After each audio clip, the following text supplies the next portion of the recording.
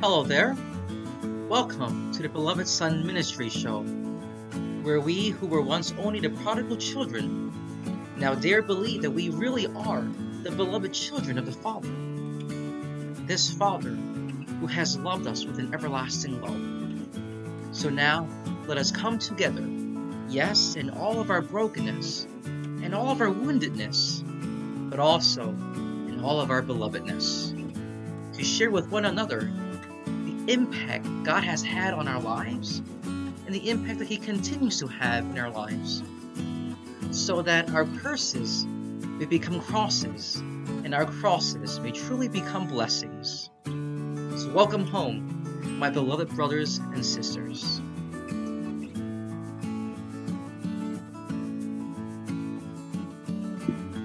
Okay, good evening again, everyone. Welcome to our third conference on the prodigal son of Journeying Home to the Father. This is our third and last installment of the three-part series on the prodigal son. Thank you for joining me, and I hope it's been spiritually enriching and insightful for you as it has been for me. So let us just take a moment to remember that we are always in God's holy presence, and ask Him to open our hearts to receive all that He has in store for us this evening.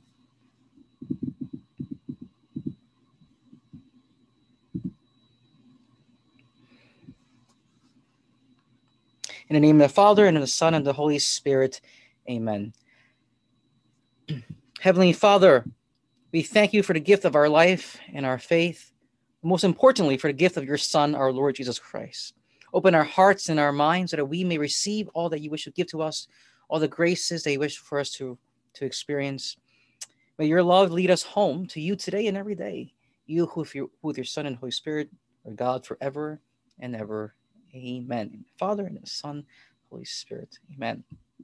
Okay, so just a quick, very quick recap on so far. So last week we did, 2 weeks ago when we first started, we talked about the departure when the younger son left home and went to a faraway place and really hit rock bottom. And he finally realized what he was doing was really not what was best for him. And so he returned home. And then last week we talked about the encounter when the younger son and the father embraced, and where there was reconciliation and forgiveness and communion. And then we left off with the older son, because we're told in the very beginning that this man had two sons. So what about the older son? And that's where we will be going into today. Is called the invitation, where we see resistance and also humility. So let us hear this third part of this parable. Now the older son had been out in the field, and on his way back, as he neared the house, he heard the sound of music and dancing.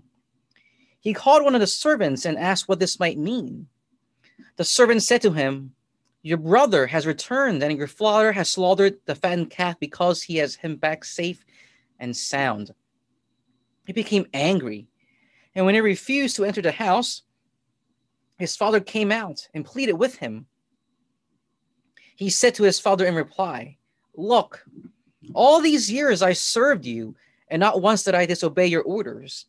Yet you never gave me even a young goat to feast on with my friends.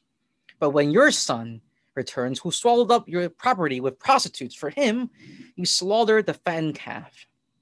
He said to him, "My son, you are with me always. Everything I have is yours. But now we must celebrate and rejoice, because your brother was dead and has come to life again. He was lost and has been found." Now let's just take a few moments to savor the words and to see if there are any parts that that strike us more deeply and which we resonate more with. So let's just take a few moments with that.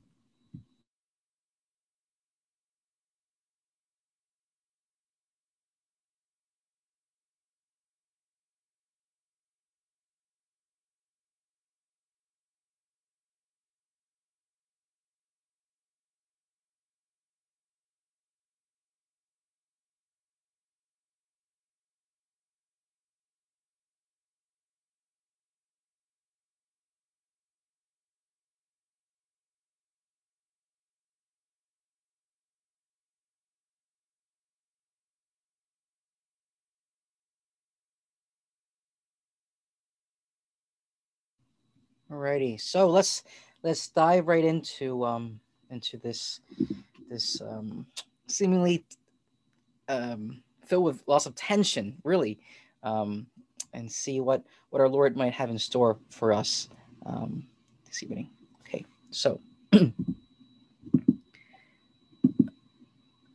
um, now the older son had been out in the fields, and on his way back, as he neared the house, he heard the sound of music and dancing. Now let's just take a step back and then see, well, what could the older son have been doing all this time that his brother has been away? We saw how what the father may have what he may have done last week, waiting for his son, praying, but we never really think about the older son. So what could he have been doing all this time? You know, um, many people think, well, this son was a good son. They stayed behind. They worked on the farm in the fields, and he stood by his father's side. So he was the one that was obedient and was very dutiful. But what could have been going on inside his heart, right? Was he just been doing his job all this time, just working, balancing the balance sheets? What could he been doing? Was there some unresolved tension or some anger even? Now,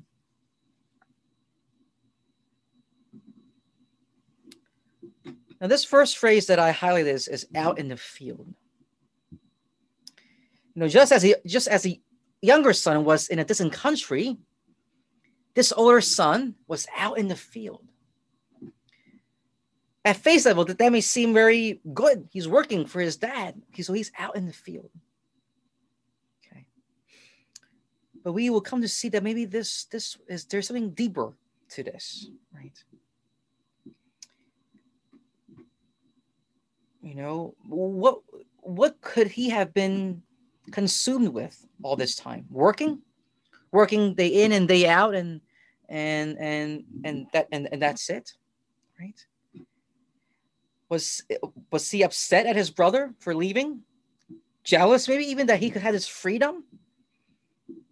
Disappointment in him? Was he holding on to grudges? We're told he was on his way back. Yes, we read that he was on his way back from the fields, yes, but let us look deeper. Where was he really? Where was he really? And where is he going back? Not just the physical house that we are reading here, but where has the older son been mentally, spiritually, emotionally all this time? And where is it that he is really going back to now? What is it?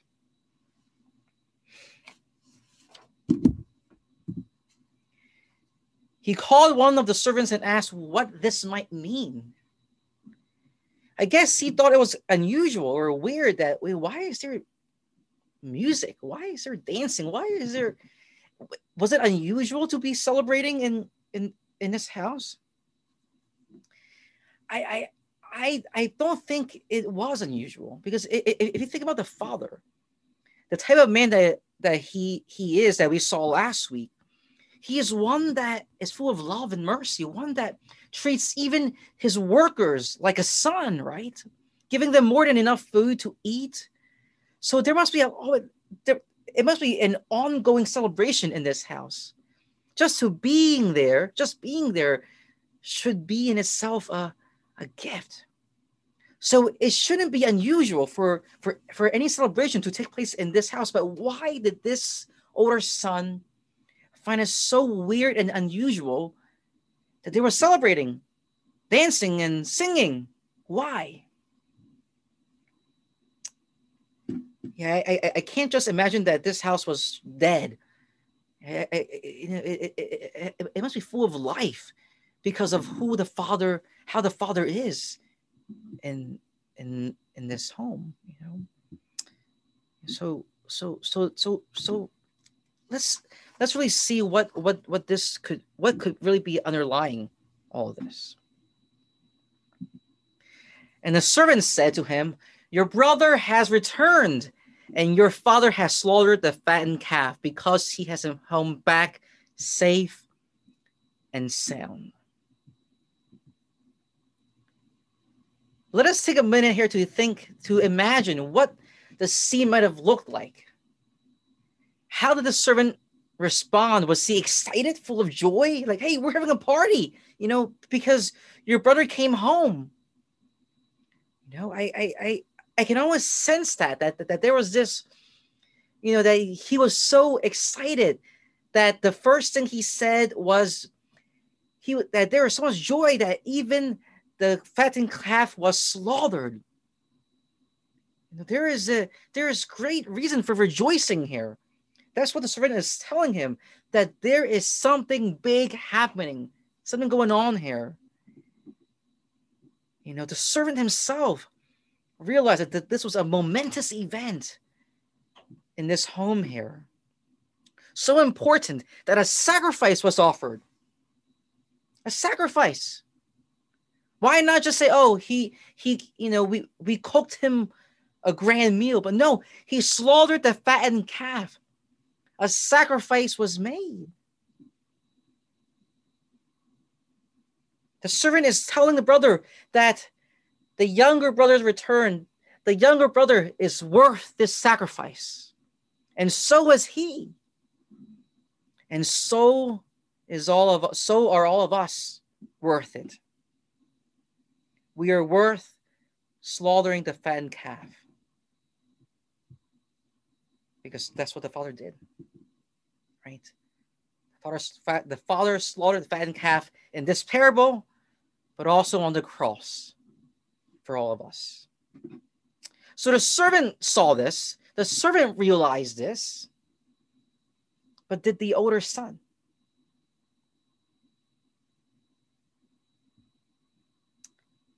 We're told he became angry.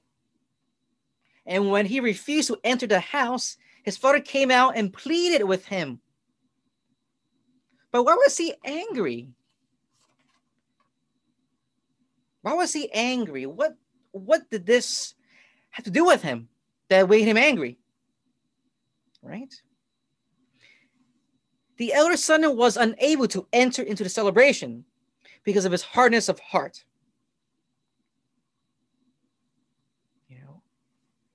What about the servant's message angered him?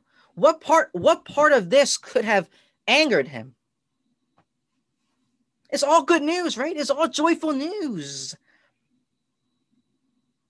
Why was there anger? Maybe there was hard feelings in his heart against his brother and maybe even his father. Angry with his brother's departure, angry with needing to do all the work around here. But actually, no, right? Because they have servants. The older son didn't need to really do much. So maybe he was upset that after a long day of work, there was so much noise that he just wanted to come home and rest. Maybe. I don't know. Why was there anger? Why was there these strong negative emotions? Have we ever received news that caused us to be angry? And I think usually, when I think back on my own experience, whenever I receive what is seemingly good news and I become angry, it's because of what? There's jealousy, right? I envy the person for whom that good news was about. I'm jealous.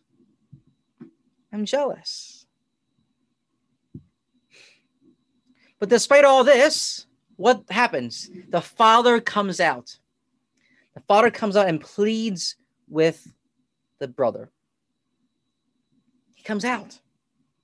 Despite all of this, despite this seemingly pettiness, the father comes out to meet him. Again, just like last week when we see the father running towards the son coming home, we see here that the father again goes to the older son to plead with him. So our God is a God who comes to us. And God always comes to us, even in our hardness of hearts. He comes to us time and again. So what does this interaction look like now? And now last week we saw this moving encounter, right? Of embracing, right? Of deep embracing. But not so with the older son. There was no, so let's read it. He said to this father in reply, "Look, all these years I served you, and not once did I disobey your orders." The first word that came out of his mouth was what? Was look. Look. Not, hey, Dad. I mean, even I was taught, even if I was angry at someone, I must be respectful, right? I'll say, "Oh, hey, Dad," or "Hey, so and so," right? But this son, he said, "Look." His first words were, "Look. All these years I served you, and not once did I disobey your orders." He seems to be commanding his father, "Look." Right? And let's take a look at this. I served you. What is this? What kind of bond do we see here? What is a son's relationship with the father? Right? It should be a father-son relationship, but this son couldn't see that. The son only saw the father as employer, and he as employee. In his eyes, there was no father, only boss, only someone who I need to be accountable to for my work. Right? I served you. But the father is trying to tell him, you're my son. You're my son. You're not my worker. You're my son. So the son sees himself only as an employee in relation to the father. And you can see here, there's this sense of entitlement, right? I work so hard all day and all night, and I come back, and where's my calf? Where's my party? Where's my celebration? Where's my reward? I stayed when your other son left. I stayed here. Where is my celebration? Right. I think sometimes we can see that in our own lives too. That sometimes we think we deserve things. We deserve a day off, right? I work so hard. I deserve this, right? Yes, there's some truth to that. Yes, but if we look at it from a sense of entitlement, then no, right? We are never deserving of anything if we think it is because we earned it with our own hands, and that God owes it to us. God owes us nothing. He doesn't owe us anything. But this older son sees that he does. He is owed something. And he is upset now that his hard work is seemingly being looked over. But this son doesn't know who he is. He has lost his identity, just like his brother. He lost who he was. When he goes out into the field, he has forgotten that he was son. And he didn't know the father. He may have stayed home all this time, but he didn't really know the father. He stayed, but where was his heart? Right? Sometimes we can see that in our own lives. We may be there physically, but where is our heart? Right? Sometimes our heart's not there. And this son, though he may have been physically at his father's house, his heart was not there. He didn't know who his father was, and he didn't know who he was himself. So he too had journeyed off to a distant country. Not a physical country, not a physical journeying, but a journeying in the heart. a journeying that is even much more difficult to return to than the younger son, the journeying away from God in one's own heart. Brothers and sisters, this is a much more difficult journey than the younger son. Why? Because this son doesn't even know that he has gone away. This older son doesn't even think he did anything wrong. This older son doesn't even think that, there's anything wrong with him. And I think that's the hardest part. And those of us who have worked with people who may be experiencing some addiction or some other problems, that the denial is so deep, like they can't see anything else. This older son was so deep in his own denial, so deep in his journeying away that bitterness has settled in his heart. And that bitterness is harder than anything else to repair.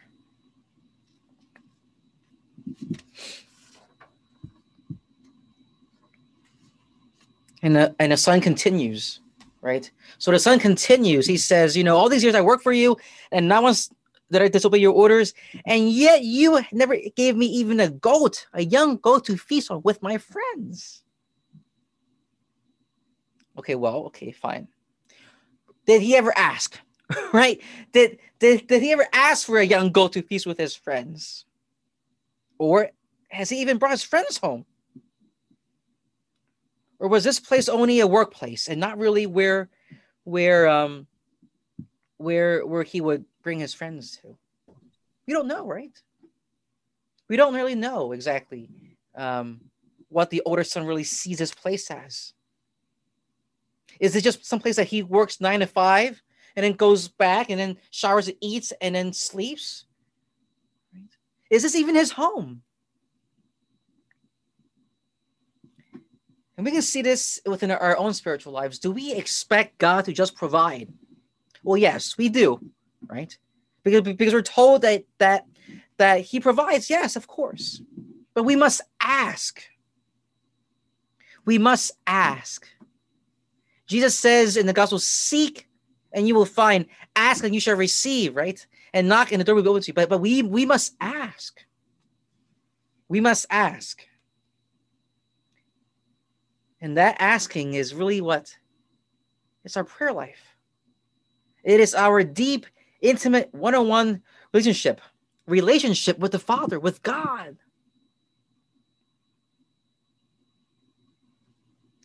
And I am convinced that there is no way that this father would not have treated this older son and his friends if he went to him. There is no way. We can see how generous this father is, even to his workers. There is no way that the older son would not have been treated 10 times better. This is his distorted reality.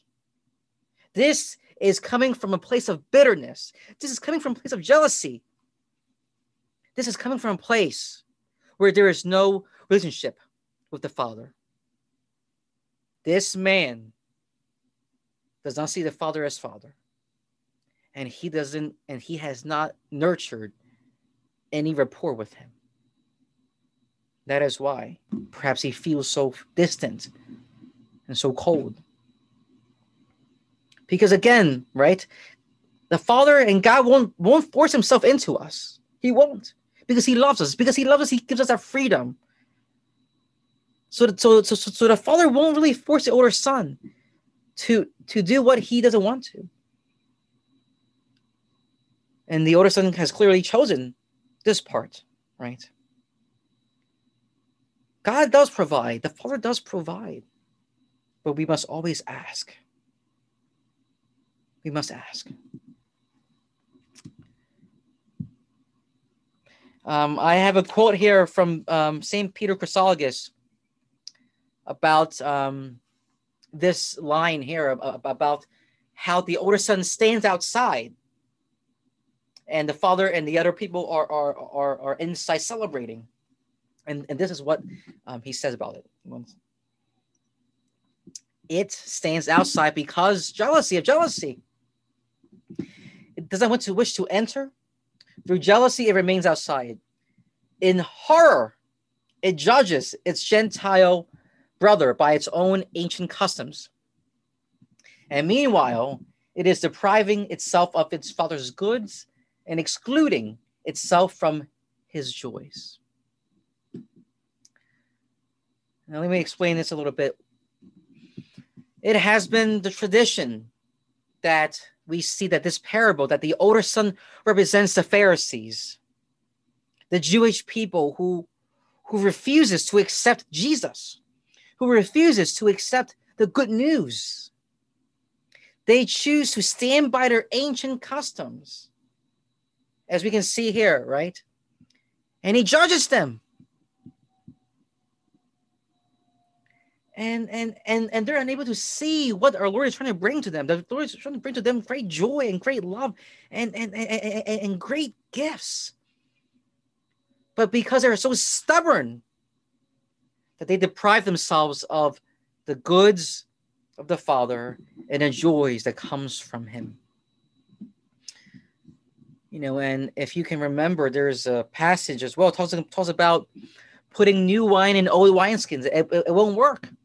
Or sewing a patch of new clothing onto old, or vice versa. It doesn't work.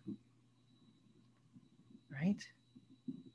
You cannot judge the Gentile brother by his own ancient customs. We cannot judge the old. We cannot judge the new with the standards of the old. Right? It wouldn't make any sense.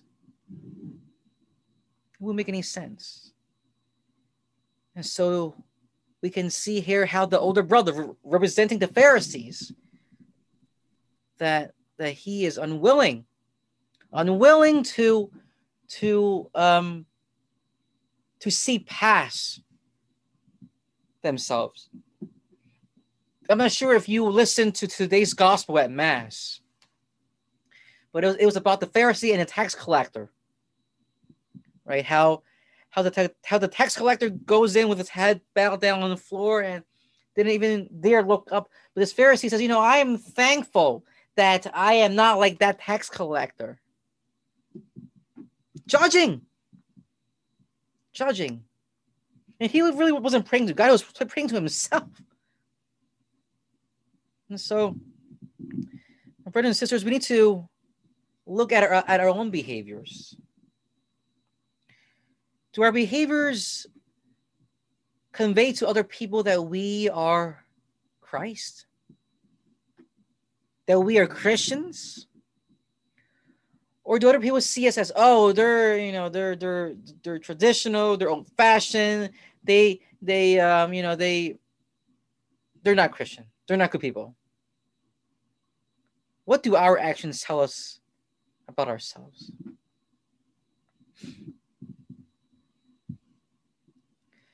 And the older son wasn't even done yet. So he says, I work all this time, yet you don't even give me anything. And now, when your son returns, who swallowed up your property with prostitutes. So there is a whole lot of going on over here. There's a whole lot. Let's take this apart real quick. First, your son. Wow. This distancing from the family. Your son. And parents can attest to this. Sometimes when they're upset, they'll say, this son of yours did this, right? In the same way, he's saying your son. Not my brother, but your son. Your son. Swallow up your property with prostitutes. How did he know? How did he know that his brother used the inheritance on this? How did he know? We know because of the gospel, right? But how would he know? He wouldn't. He was judging. He was being judgmental. He assumes the behavior of his brother. That's not from a place of love, right? That's from a place of jealousy. Jealousy and anger and unforgiveness. When your son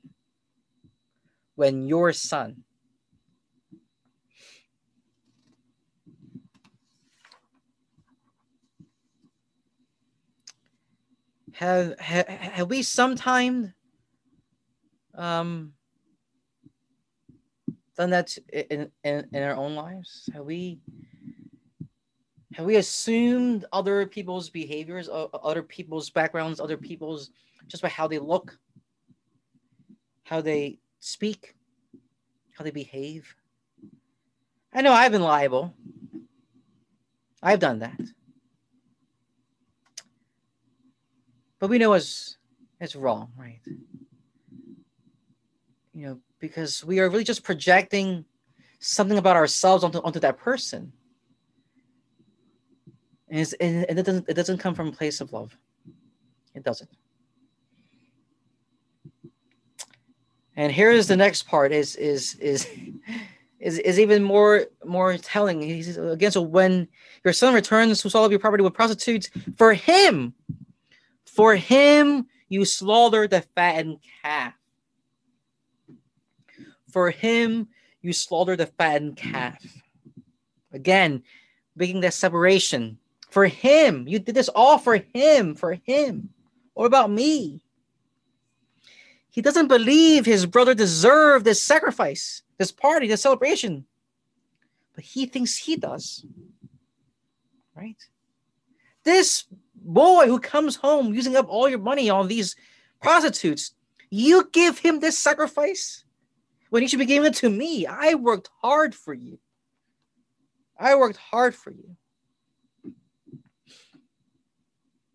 But what couldn't he see? He couldn't see that this sacrifice was made for him too. It was made for everyone. The servants enjoyed it. Relatives, friends, it was for all. But he couldn't see that. If it was just for him, would the father have come out and pleaded with him and say, please come in? No. If it was an exclusive party, would he be throwing it in a public place that is common to the entire family? No. Again, coming from a place of envy and jealousy.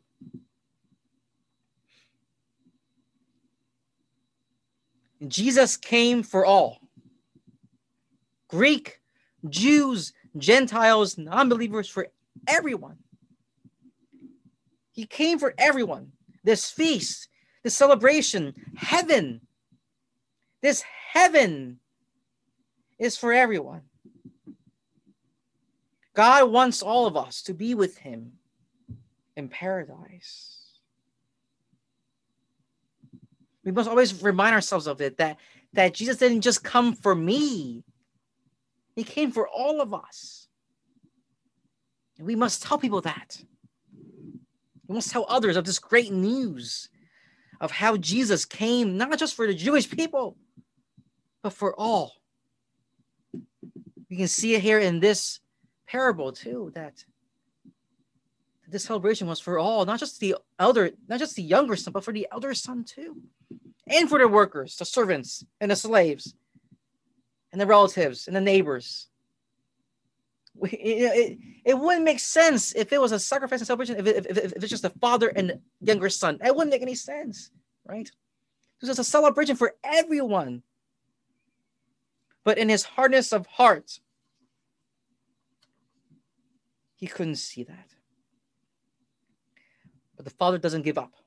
What does he say to him? He said to him, my son, you are here with me always.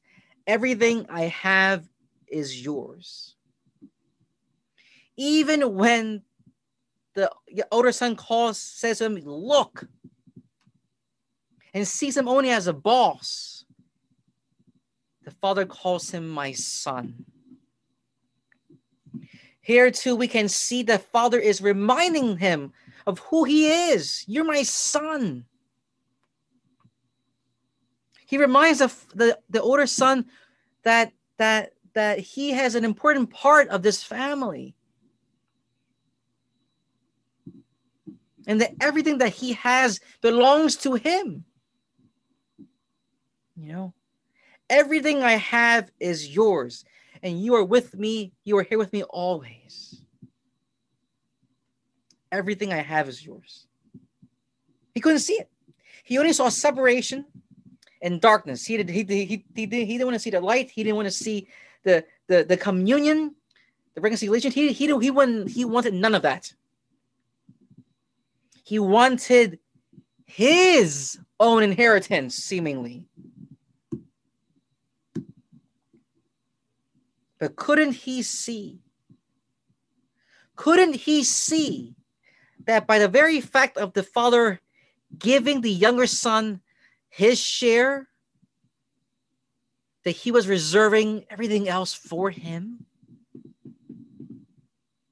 Couldn't he see that? That very act in the beginning, when the Father gave the younger son his share of the inheritance, he really was also giving to the older son everything else. But he couldn't see this. He couldn't see this because his heart was blinded by jealousy and anger. Everything I have is yours. So instead of relishing in that love and receiving it all this time, he worked begrudgingly because he didn't know his Father. My brothers and sisters, God gives us grace upon grace. Do we choose to receive it? Do we choose to receive this inheritance that the Father is giving to us? Or do we not?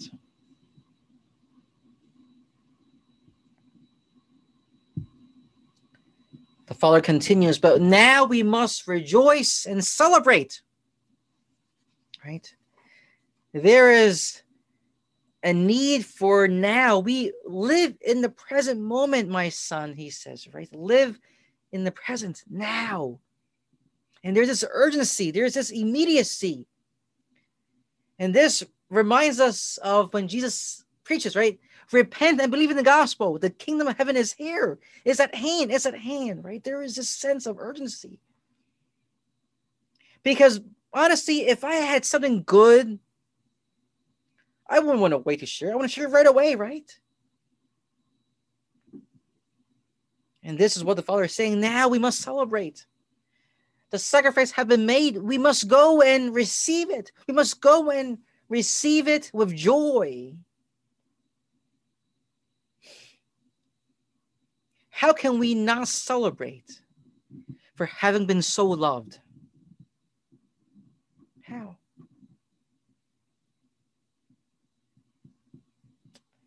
Doesn't make any sense. But of course, when we put ourselves in the shoes of the older son, we can see how.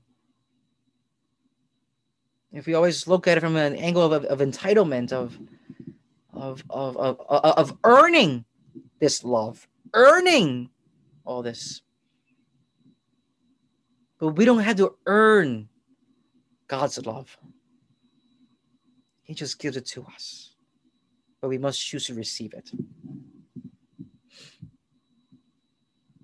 And here is the very last line in our in the parable. Why must we now celebrate and rejoice? Because your brother was dead and has come to life again. He was lost and has been found. We rejoice because of this one brother has returned. And this brings us back to the previous verses when we talk about the lost sheep. Our Lord says, I tell you, in just the same way, there will be more joy in heaven over one sinner who repents than over 99 righteous people who have no need of repentance.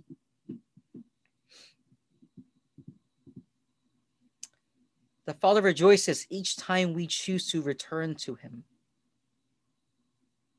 Each time we choose to pray, each time we choose to go to confession, each time we choose to go to Mass, each time we choose to treat others with love and kindness, heaven rejoices.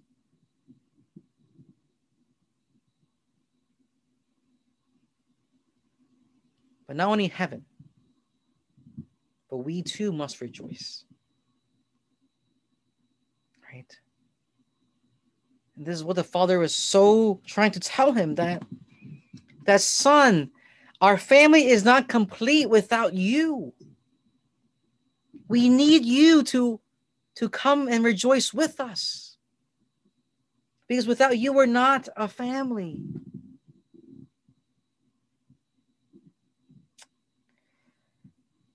But unfortunately, there is no, and they lived happily ever after. We're not told what the older son ultimately chooses to do. Unlike the two other lost and found parables, we do not have a seemingly straightforward happy ending here. And that's very telling, because this invites us to put ourselves into the parable. Will we choose to go in and celebrate? Or will we continue to stay outside and say, no, I deserve better. I deserve a fattened calf. I deserve all these things, and I am not going in until I get it. Or can we see, wow, all these things that I want, I really have already. Because the Father said, everything I have is yours.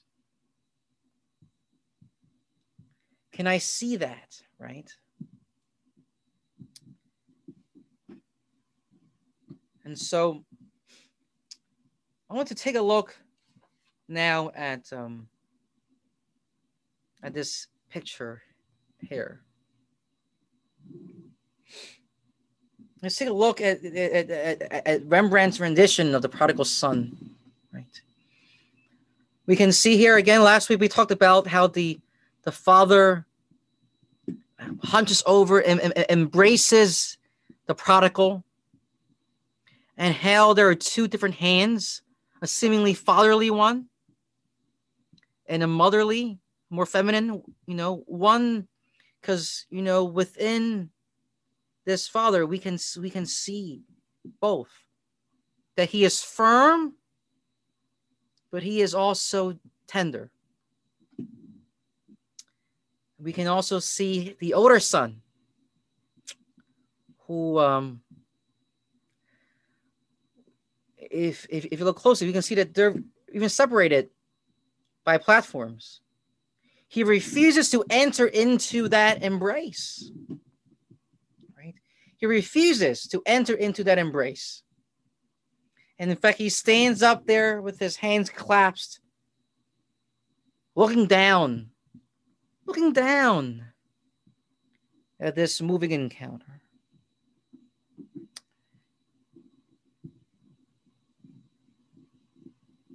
And again, we're told that the older brother represents the Pharisees, who, from the very beginning of the Gospels, has decided to harm Jesus, to harm him.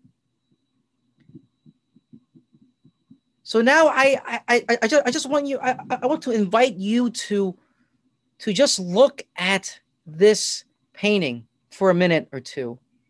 Look at it. Put yourself into the picture. And ask the Lord to open your heart to what he might want to be, what he might be trying to tell you in this image? So we'll just take a minute or two, okay?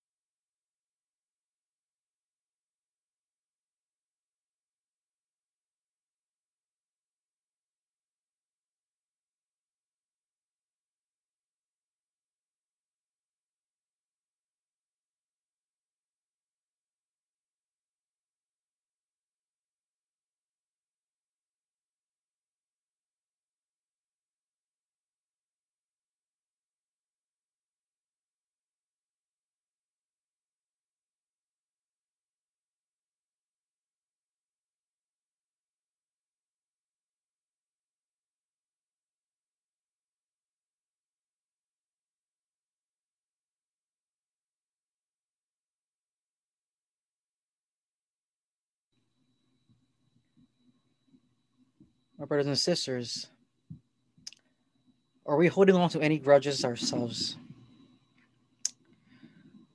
Are there people who have hurt us that we have chosen to not forgive? Are there some things, some unresolved tension that still causes us to not open our hearts to the Lord in a way that we know we ought to? You know, I just want to take this final part of our time together to talk a little bit about forgiveness, reconciliation, and the hardness of hearts, because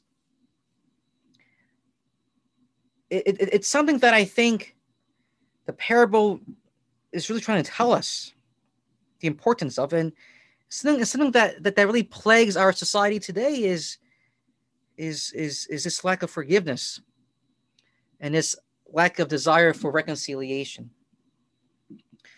So I just want to talk a little bit about the difference. What is forgiveness and what is reconciliation? Growing up, and perhaps many of us still now, I think we have the misunderstanding that forgiveness means that two people must forgive each other. That's not forgiveness. Forgiveness has nothing to do with the other person. That's not forgiveness. Forgiveness is between you and God, just the two of you. Because forgiveness sets us free, right? Because if we think about this, whenever we hold grudges, who's really suffering there? The person who we're mad at, or is it ourselves? In my own experience, it's me. I'm the one who suffers, who seemingly can't move on from this unfortunate event. It's me, and I come to see how by holding on to this grudge, by not forgiving, by not moving on, that it eats away at me. It eats away inside of me. That I become more irritable. I become more impatient, and it's just not who I'm called to be. And so forgiveness is really between God and ourselves. in our heart, just saying, Lord, I forgive so-and-so for hurting me. That's forgiveness. Forgiveness does not require the other person to receive it or to know about it. Of course, if you would like, you could tell them you forgive them. But forgiveness does not require the consent, if you will, of the other. And reconciliation. So forgiveness is always possible because it's up to us. Do I want to forgive? It is always possible. But reconciliation is not. That's a sad part. The sad part is that reconciliation is not always possible. Because if you take a look again at the parable that we have just gone through these past 3 weeks, the father forgives the younger son. The father forgives the older son. That's why he comes out to plead with him. But is there reconciliation? Yes, there is between the father and the younger son. But is there reconciliation between the father and the older son? And between the older son and the younger son? We don't know. So reconciliation, that requires both parties to be reconciled with one another, right? As much as we may want it, it's not always possible. I think about a time in my own life. There are some people that I've hurt in my own life. I mean, not intentionally. I did not intend on hurting these people in my life, but I inevitably did. I asked for forgiveness and it was given, but there was no reconciliation. There are people in my life who we once shared this deep intimacy, this deep friendship, this deep love that is no longer possible. And I'm still working on that. I'm still working on trying to move on from that pain. And it's complicated and it really it pains your heart. I know. And you may also have some similar event in your own life that maybe you wish there was reconciliation. Sometimes it's not possible. And who knows, maybe down in the future, these people who I have hurt unintentionally we might reconcile. I don't know. I can pray for it. In a similar way, at the same time, these people have also hurt me in a way that maybe they don't know. So then it's my response, oh, well, if you don't want to reconcile, then I don't want to forgive you either, because you hurt me and there's no reason why I should forgive you. Again, that goes back to just enslaving myself to this unhealthy cycle of sinful pattern, right? And it does no one good. But what I can do, I pray every day for reconciliation between these people in my life. But this, for a very long time I've been praying. I pray that we can reconcile. But more and more as a year has gone by, my prayer has shifted from Lord, please let us reconcile to Lord, may your will be done in our lives, in this relationship, in this friendship. If it is your will that we reconcile, praise God. If it's not, I'm grateful for the friendship that I've shared with this person, and I ask you to bless them, right? And it takes a lot of courage and a lot of work spiritually, and a lot of of of um of faith to do that. And it takes a lot of time. And I can only encourage you to during this Lenten season to forgive. And don't just say, okay, fine, I forgive, but actually mean it in your prayer. Right now, I want to invite you to take a minute, take 1 minute in silence. Think about the people who you are holding grudges against, who you have maybe hurt or who have hurt you. I want you to think about those people. I want you to think about what has happened, maybe the love that you shared. I want you to just take a minute or two to bring that into your heart right now, and I want you to pay attention to your feelings, to your emotions, and to what your heart desires. Just so take a minute or two right now to think about those people in your lives, and just be aware of all that you are experiencing and all that you're feeling.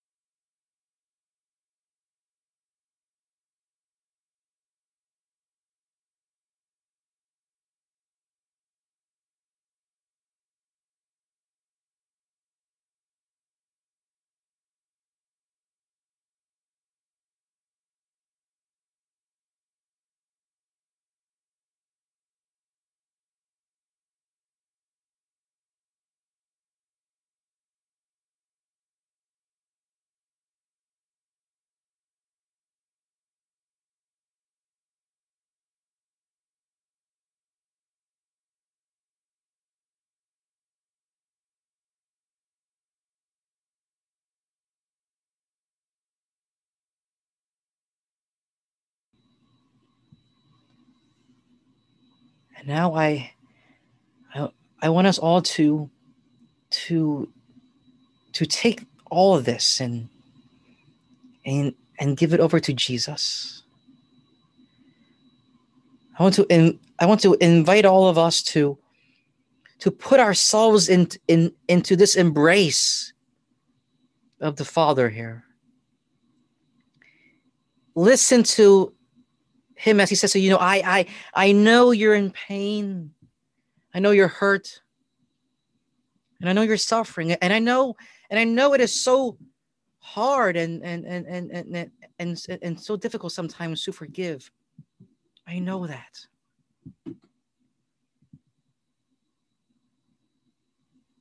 But we also know we also know that we're called to forgive.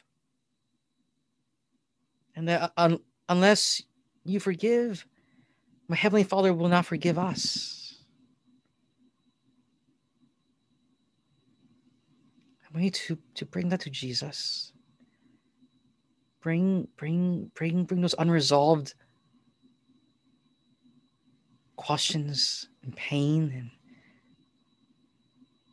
grudges. I want you right now. I want you to bring that to Jesus.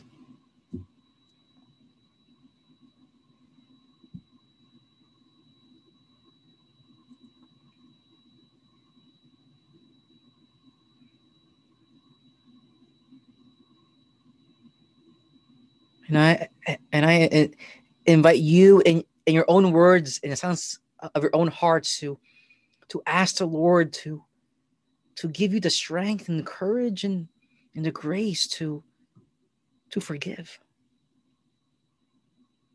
To forgive.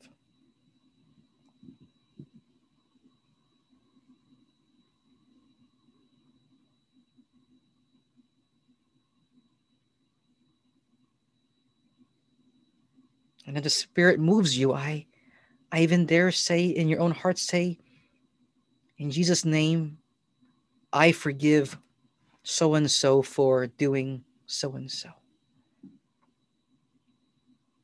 In Jesus' name, I forgive Billy for hurting me by those unkind words and lies that he may have spread about me. Whatever it may be, if you feel so moved by the Spirit, I encourage you to bring that to the Lord right now, that in Jesus' name you forgive whoever it may be.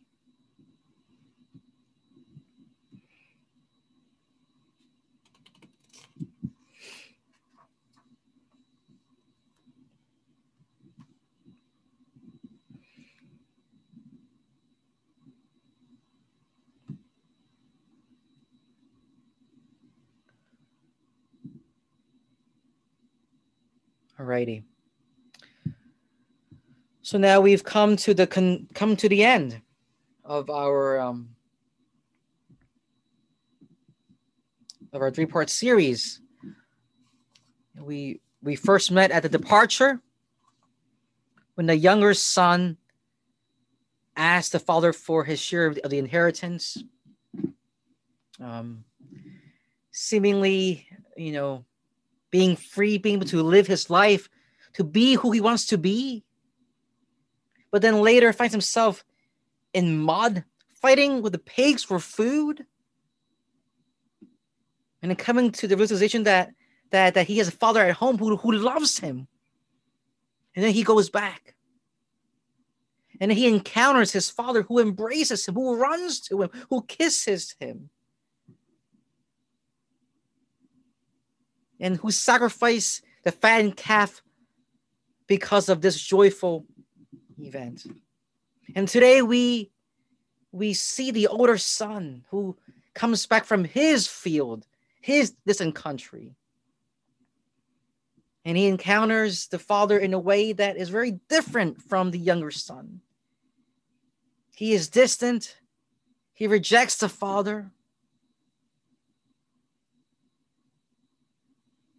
And he doesn't know his father, because all he knows is that he is a worker. He is a worker. But the father invites.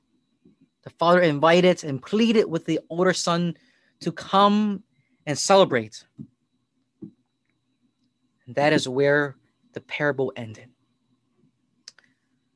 And so we all take journeys in our lives, right? Whether it may be, physical journeys, kids moving out of their parents' home to go to college, or going on a trip, whatever it may be. But we must take these journeys with Christ. Journeys to discovering, rediscovering, journeys of pain and suffering, of growth, and ultimately the journey back home. The journey the younger son took was one of homecoming. The elder son is also called to this journey, but he is unable to embark on it because he doesn't even know that he has left his father. Although the elder son was physically home, his heart was far away. We too, my brothers and sisters, we are also called to make this journey home to the Father, so that we may be one with him. And that is the reason that Jesus came, right? So we can be one with him and the Father. We can remember that by the Father giving the Son his share of the inheritance, the Father really was saying to him who he was, that he was Son. And by calling him Son and saying whatever he has is his, the Father affirms his identity as Son. A father reveals and affirms. The Father does this for all of us. He calls us his beloved sons and daughters. And he sends people in our lives to affirm this reality and to reveal the goodness with which we are created. He does this again and again, time and again. And we need to receive it. And we need to own this identity, right? And when we decide to go away and and go off to our own distant countries, we must never forget where we belong and whose we are.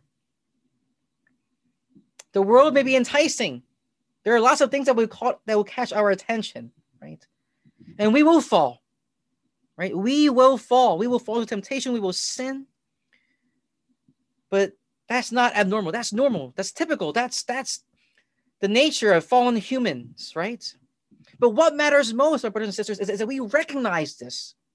We must recognize when we fall, and we need to have that desire to want to do better. Just like the younger son, when he was down in the dumps, in the mud, fighting with pigs, he realized that he belonged to the Father, and he didn't belong there.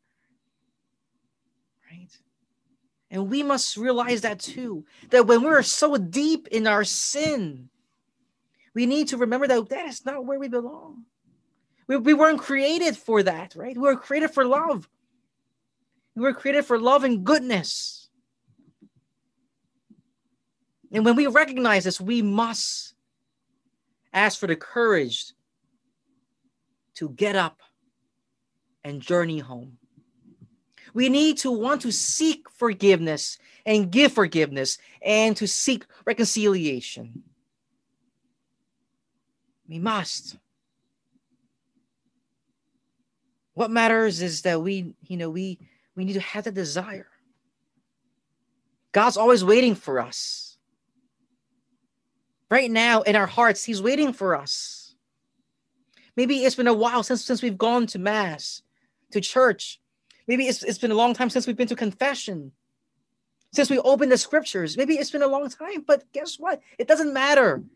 What matters is what you do now. Will you open the scriptures? Will you go to Mass? Will you go to confession? Will you forgive? Will you seek these encounters with our Lord? No matter how far we went away or how far away we've gone, what matters most is now. What will we choose to do now? Just like the Father who said, but we must now rejoice. We must do it now. What matters most is what we do now. In John's Gospel, we hear that a slave does not remain in the household forever, right? But a son always remains.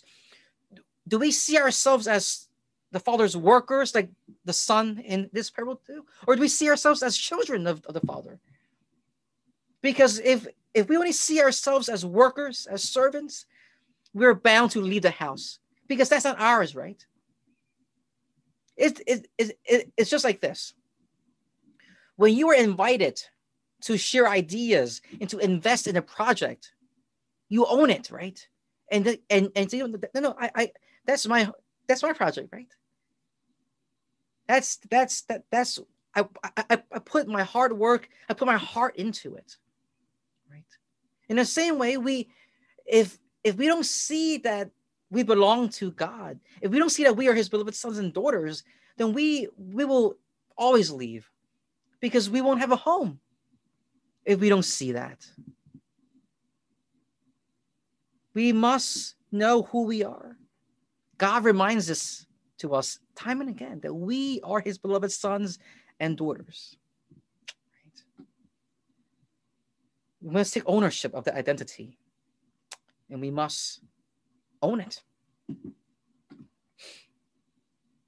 Without this identity as sons and daughters, we really can't do anything, right?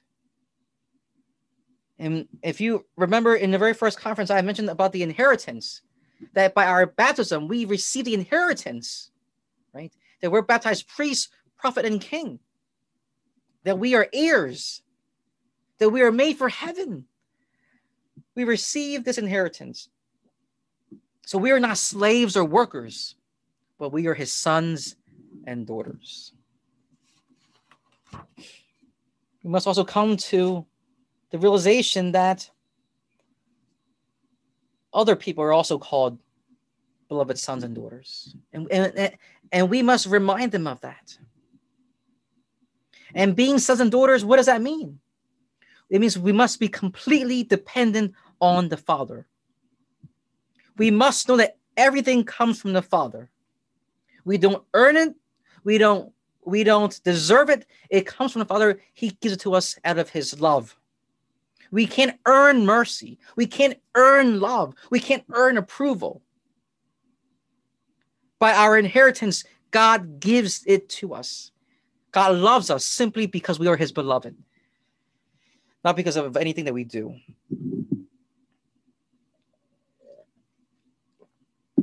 I think we often forget that. We forget that we can't earn our way into heaven, right?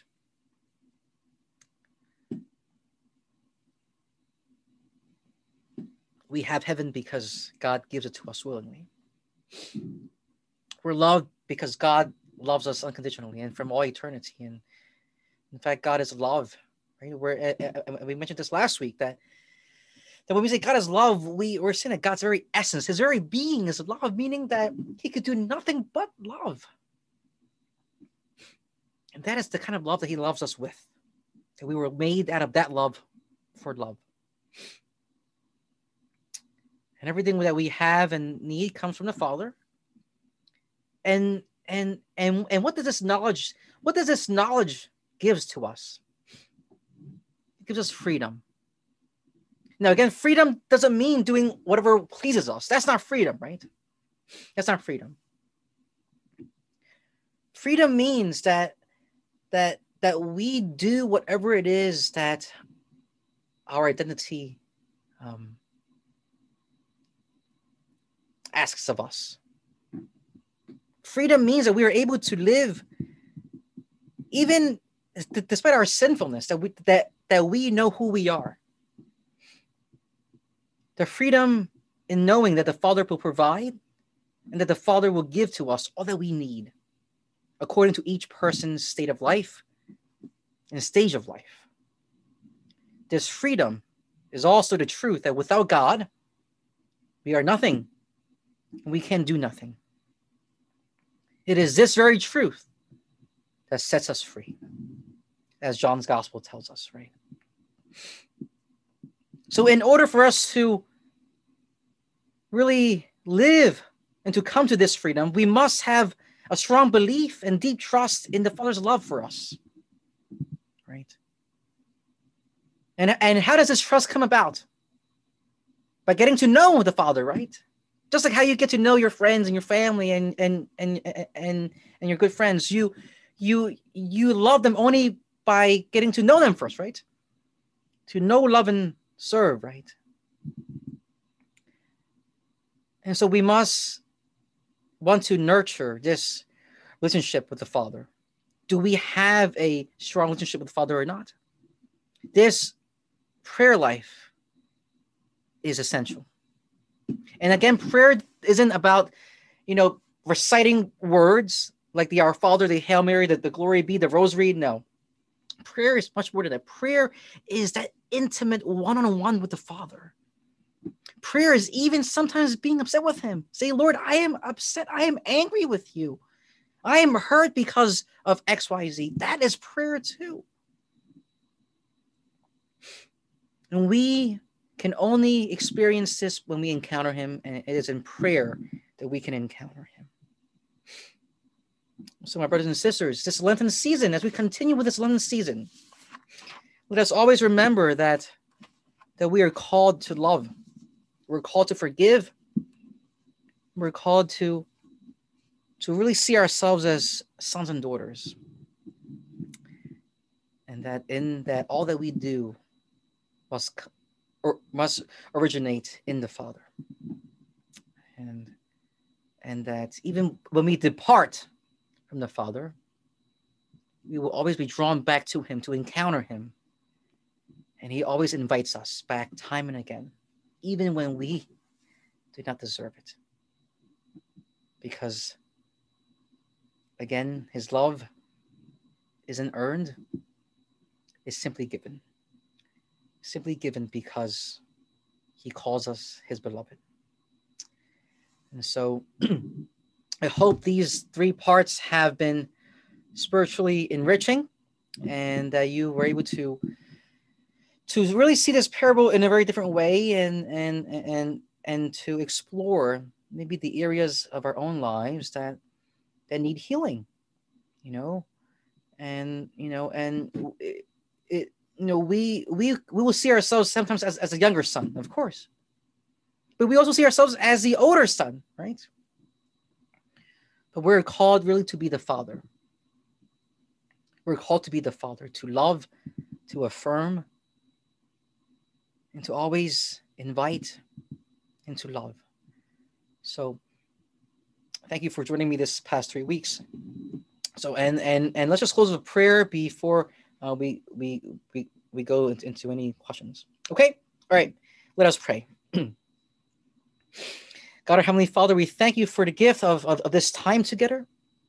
We thank you for the gift of our faith, for the gift of our family and friends. But most importantly, we thank you for the gift of your Son, our Lord Jesus Christ. We thank you for opening our hearts and our minds. We thank you for loving us even when we turn away from you.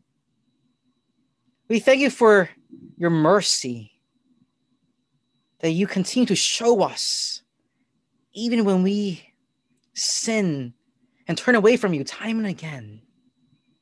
We thank you for always coming out to plead with us, to meet us, and to bring us to yourself. God, our Father, you who brought the Israelites from Egypt through the Red Sea and into the land that you have promised them. And again, you who brought them out of Babylon and Assyria back in to the land that you promised them. We ask you to bring us out of our places of darkness. We ask you to bring us out of the places that lead us to sin and bring us into the place of light. Bring us home to you so that we may be with you and your Son and Holy Spirit, who are God forever and ever. Amen. Father and Son and Holy Spirit. Amen.